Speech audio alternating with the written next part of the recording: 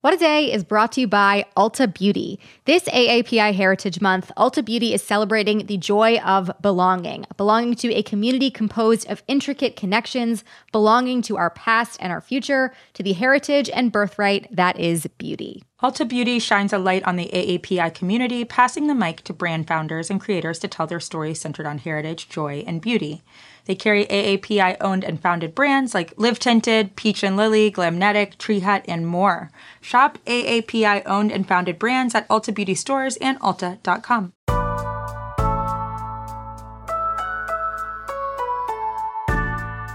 It's Thursday, November 12th. I'm Akilah Hughes. And I'm Gideon Resnick, and this is What a Day, where we are making the bold observation that there are now 2 lame ducks named Donald. Yes, you're insulting a beloved Disney character, but I do see your point. I will be supporting the cartoon Donald Duck for president at some future time. Yeah, his no pants mandate is really popular. It's liberating, frankly.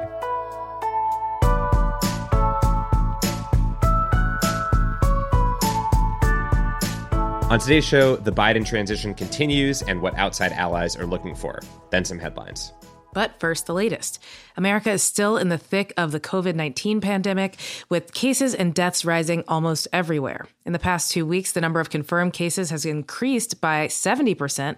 It was just Monday that we reported 10 million total cases over the course of the pandemic in America, and just days later, we've added 250,000 more.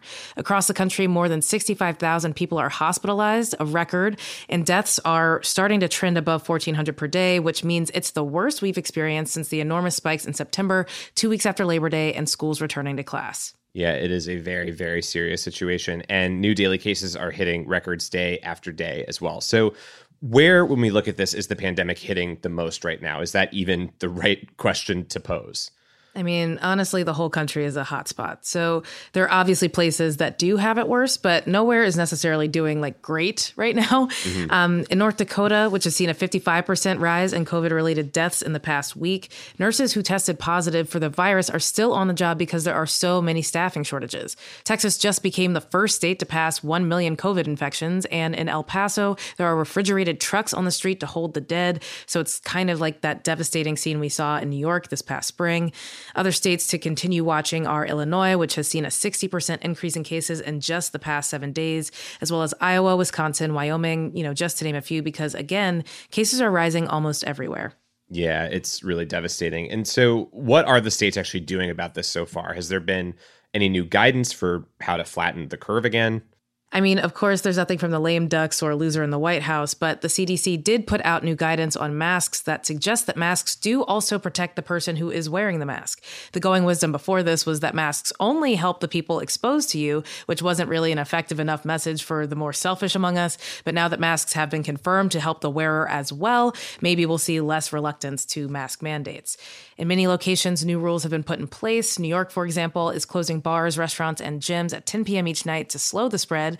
In Wisconsin, where Governor Tony Evers has warned that ICU beds will be at capacity within 7 days if they don't stop the spread, they are encouraging everyone to stay home unless they're essential workers or doing essential tasks.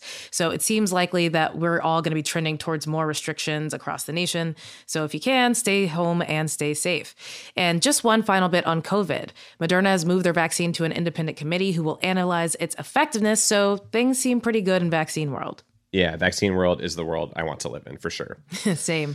But let's turn now to the election in America. Republicans are still occupying an alternate reality where they largely refuse to acknowledge that Joe Biden won the presidential election, even as Biden, his team, and outside allies start to think through what his administration is going to look like.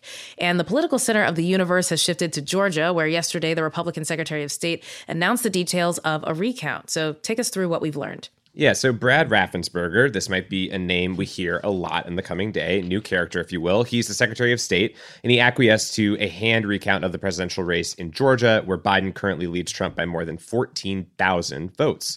And this comes after a lot of pressure from the Trump campaign, as well as calls from the state's current 2 Republican senators for him to resign for no reason. The baseless contention has been that some sort of fraud corrupted the election results here, which Raffensperger and others, of course, have found no evidence for. In fact, election officials in Georgia have been pointing out that this was actually a pretty successful elections process overall, despite the pandemic, despite the heated political environment, shall we say. Yeah. But, on the recount front, Specifically, Raffensperger has said they're aiming to have that done by the formal deadline for certification in the state, which is November 20th. And the hand recount goes above and beyond the typical scan recount and will cost money and manpower to do, to the point that the state is actually going to push back local elections that were scheduled for next month to coincide with the January runoffs. It mostly seems like an attempt, honestly, to buy more time from the Trump campaign to keep disputing this stuff. It's not likely to make a substantive change in the results. And most recent examples we have shift margins by a few hundred votes at the absolute most. And Raffensperger himself does not think the outcome is in doubt. Yeah, I mean, neither do I. Meanwhile, the rest of the reality-based world is preparing for the new incoming administration. So what's going on there? Well, first of all, not to keep talking about Georgia, but everyone is going to keep talking about Georgia for months now. It plays into the planning because the last other outstanding race in Alaska for Senate got called yesterday for the incumbent Republican. So that means that the current Senate makeup is 50 Republicans, 48 Democrats. So there's reporting from the New York Times that the Biden team is essentially preparing for two possible realities we could live in next year. One, the good one, where Democrats win both runoffs and control the Senate via a tie-breaking vote from Vice President Harris and start churning out economic recovery packages, a government employment program giving people jobs in testing and tracing, tax increases on corporations and the wealthy, the expansion of the Affordable Care Act, et cetera, and so forth. The other, less desirable, is where Republicans hold the majority in the Senate and the administration relies on executive actions and negotiations with McConnell, which, good luck on that point. Ugh. And in any scenario, one of the policy areas where reporting suggests that Biden and his team have started to map things out in a new and interesting way is climate change. That's right. Yeah. The president-elect thankfully seems extremely focused on this and has been discussing it in conversations with foreign leaders. It's been a really weird side-by-side to see leaders in other countries talking about Biden as the next president, how they plan to work with him on specific issues like climate change, while Republicans here continue to deny reality. But that's life. Anyway, there was a story in the Washington Post about how Biden wants to use as much executive authority as possible to address the global climate crisis. That would involve using departments throughout the administration to tackle climate change in different ways, whether that's through regulatory policies at the Treasury Department, electric vehicles through the Department of Transportation, or the creation of a White House National Climate Council. They also want to immediately act to incentivize other countries to amp up their actions before the UN climate talks next year. If we do a good job, maybe they will as well. And in addition to Biden's own team, there are allies on the outside beginning to address some of these central questions and give suggestions. Senator Elizabeth Warren, for example, wrote an op-ed for the Post advising that the incoming administration declare the climate crisis a national emergency from the jump and do other big things like cancel a chunk of student loan debt and raise the minimum wage for federal contractors to $15 an hour. All things, she says, the administration has legal authority to do by themselves. I sure hope that they do it. The other thing that people are interested in is the personnel of this incoming administration. Last night, Biden announced one new name, Ron Klain, as his chief of staff. Klain has done a lot in his career, but one of the more notable roles, given the pandemic, was his job as White House Ebola response coordinator during the Obama administration. We're not going to get into all the names being floated, but there was an interesting proposal from the Sunrise Movement yesterday, so let's talk about that. Yeah, again, on the personnel question, we're probably going to have to wait and see how the Senate shakes out because, they could block these appointments. But the Sunrise Movement and Justice Democrats put out this proposal yesterday that they're calling the Climate Mandate, urging the Biden administration to create a new Office of Climate Mobilization that would coordinate across the federal government. In addition, they had this kind of wish list of sorts of potential cabinet appointments, including California Representative Barbara Lee as Secretary of State, Warren at Treasury, Representative Rashida Tlaib at HUD, and Senator Bernie Sanders at the Department of Labor. And Sanders, for what it's worth, seemed to confirm in an interview that he'd take the job if he was asked. So while this is a wish list, it's interesting to keep an eye on because these various groups that helped turn out voters for Biden are going to be looking for accountability and a seat at the table as they get the ball rolling on this new administration. And then one other example we saw of this just yesterday. The Human Rights Campaign put out a blueprint for LGBTQ policy in the Biden administration. It includes barring discrimination based on sexual orientation or gender identity. That's based on that Supreme Court decision earlier this year. Also, rescinding the Trump administration ban on service in the military for the trans community and ending the prohibition on blood donations by gay and bisexual men, among other things. So we'll continue to keep track of the transition team's plans and what outside allies are pushing for, but that is the latest for now.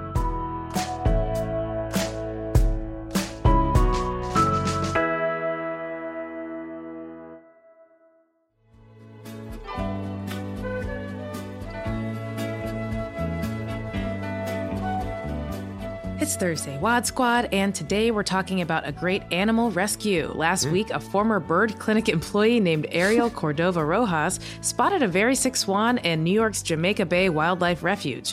Cordova Rojas knew she wanted to get treatment for the swan, but it weighed 17 pounds and couldn't walk or fly. So in an epic story detailed by the New York Times, she wrapped it in her jacket and proceeded to carry it 23 miles to her old bird clinic via foot, car, and subway. Wow. It's an inspiring tale of love for nature and public transportation, so we encourage you to check it out. But Giddy, my question for you, have you had any memorable encounters with wild animals? I think I had a somewhat recent run-in with a squirrel that I did not enjoy. I was sitting in the park under a tree, and there were these little, like, pellet things that kept hitting my head over and over. Oh. Like it's like little pods or something. I'm not going to say that they're like peas, because that doesn't exist in that capacity, but it was like little like things that were getting chomped on. And I looked up, and this fucking squirrel was running from branch to branch and eating every single one, and then like literally throwing the trash on my head. That's hilarious. Honestly, do you think that that's like some reincarnated person that just has it out for you? Like, maybe, that's pretty wild. Maybe I was a little upset at the notion that I could have offended this guy while he was enjoying a copious lunch, but you know, I hope it's settled now. I don't want him coming back after me again, because he get a little bit aggressive. Yeah, that was pretty wild. But same question for you, Akilah. What's your bad encounter with wild animals? Bad or good? I mean, I've had so many. You know, when I lived in Orlando, we had lizards that would just be in the house all of a sudden, and then we all were like all hands on deck with brooms trying to like hit it out the door. They have really big birds there. They're scary. There's like these cranes that are just in the parking lot of everywhere, and they'll just like walk up to your window, and you're like, I guess I'm gonna not get out of the car. But for sure, the most formative one was the raccoons that tunneled into my house when I lived in Kentucky, and we literally had to move. Like, it was the craziest experience of my life. I still dislike raccoons to this day. So, like, you guys can be mad at me, but their hands are weird, and they literally use them to tunnel into the home, and then had babies in the wall. Those babies died. The house smelled like death, and we moved away. So I gotta say, that's definitely I don't want that to get beat, is all I can say. No, that should never in the history of the rest of civilization get beat. So did somebody move into that house, and was it like a, hey, just so you know, dead baby raccoons in the wall? Honestly, I think the bank was just like, you know what, we'll just like gut it. Like, they just gutted the whole house. So I'm not even sure someone lives there now. This was like more than a decade ago. But yeah, it was really disgusting, and I couldn't recommend it less. That's insane. Nature legitimately took over. They won. That's a W for nature. They found a way. And just like that, we've checked our temps. Stay safe. Hopefully all of your animal encounters are good, and we will be back after some ads.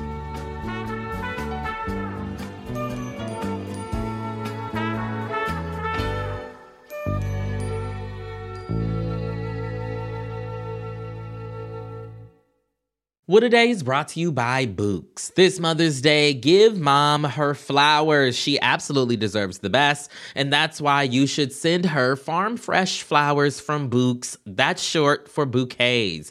Books has modern designs and unique flowers you can't find anywhere else, and with 20% off, you can send some to mom, your wife, your auntie, even your granny, okay? Anyone who deserves flowers in your life. It doesn't have to be holiday specific. You get flowers, you're getting flowers, everyone's getting flowers. Go to Books.com and use promo code WAD for 25% off. That is BOUQS.com, promo code WAD, Books, promo code WAD. What A Day is brought to you by Fast Growing Trees.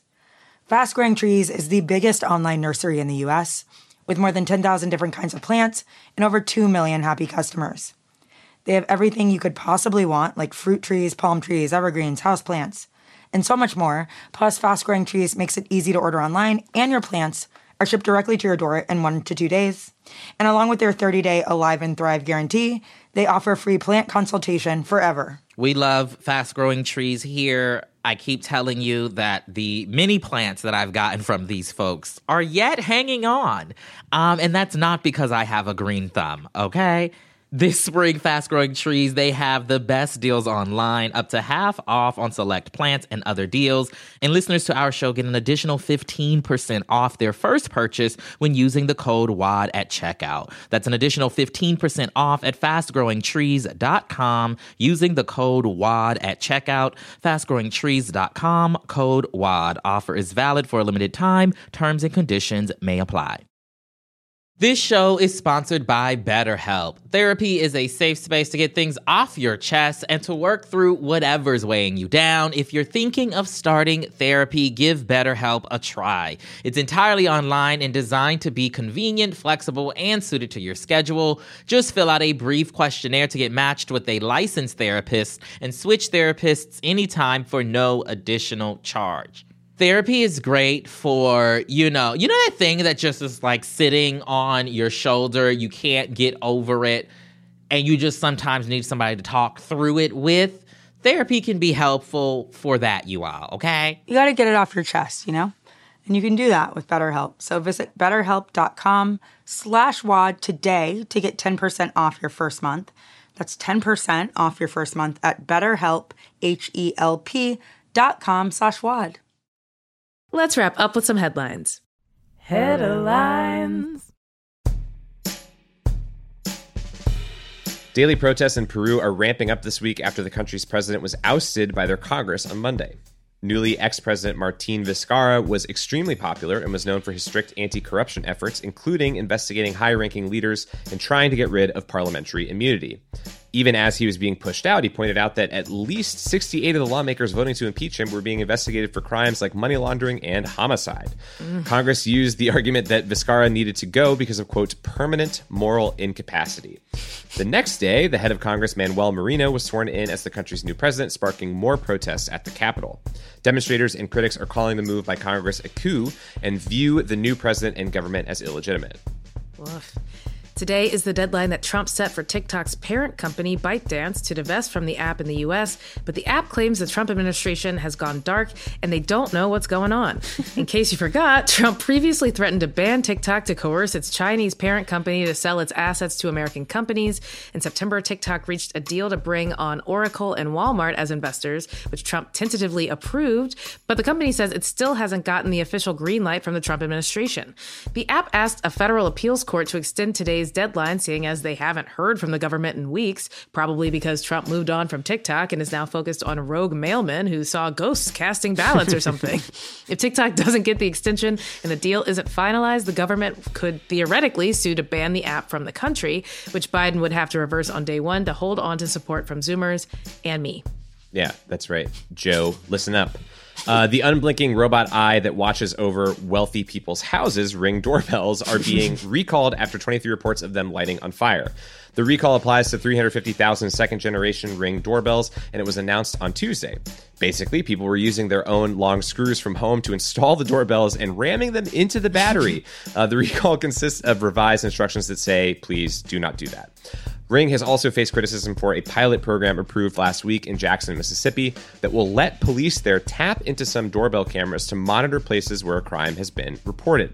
Ring parent company Amazon made it clear this program is happening without their input, and privacy advocates say it undermines civil liberties and pits neighbors against each other. Personally, I keep my Ring camera pointed into my apartment, so I'm encouraged to behave myself at all times. Oh, man. Weird feed. The company we all look to for tips on personal styling, UPS, will no longer ban drivers from having beards or natural black hairstyles. Be right back, calling UPS to complain that we all ordered this like 50 years ago. It's arriving very late. And also, I'm not sure if this makes sense, but the box is really wet. New UPS guidelines permit a bunch of what it calls natural hairstyles, including afros, braids, twists, and knots. UPS has always had strict appearance standards, and it actually got in trouble for them as recently as 2018. When the company paid $4.9 million to settle a lawsuit that said that banning beards and long hair was religious discrimination. It is, and not just because many gods have both of them. This week's policy shift comes as UPS hired its first female CEO, who also added unconscious bias, diversity, and inclusion training. UPS also got rid of dress code rules that varied by gender, like ones regulating the length of shorts. In other words, UPS employees can now dress the same whether they're the king of queens or the queen of queens.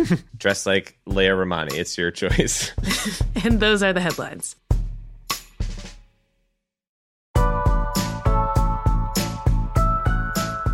That's all for today. If you like the show, make sure you subscribe, leave a review, behave yourself in front of your Ring doorbell, and tell your friends to listen. And if you're into reading and not just frantic unread emails from TikTok to Trump like me, What A Day is also a nightly newsletter. Check it out and subscribe at crooked.com/subscribe. I'm Akilah Hughes. I'm Gideon Resnick. And check out The King of Queens on TBS. They are not paying us to say that, but if you want to just flip on over there and look at it, that'd be cool with us. Yeah, if you got that channel, let it ride, my man. I'm not going to stop you.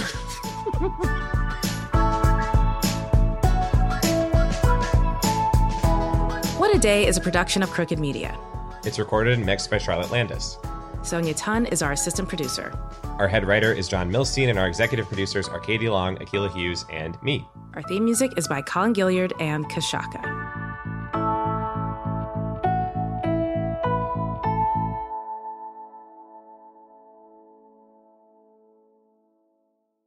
The Angie's List you know and trust is now Angie, and we're so much more than just a list. We still connect you with top local pros and show you ratings and reviews, but now we also let you compare upfront prices on hundreds of projects and book a service instantly.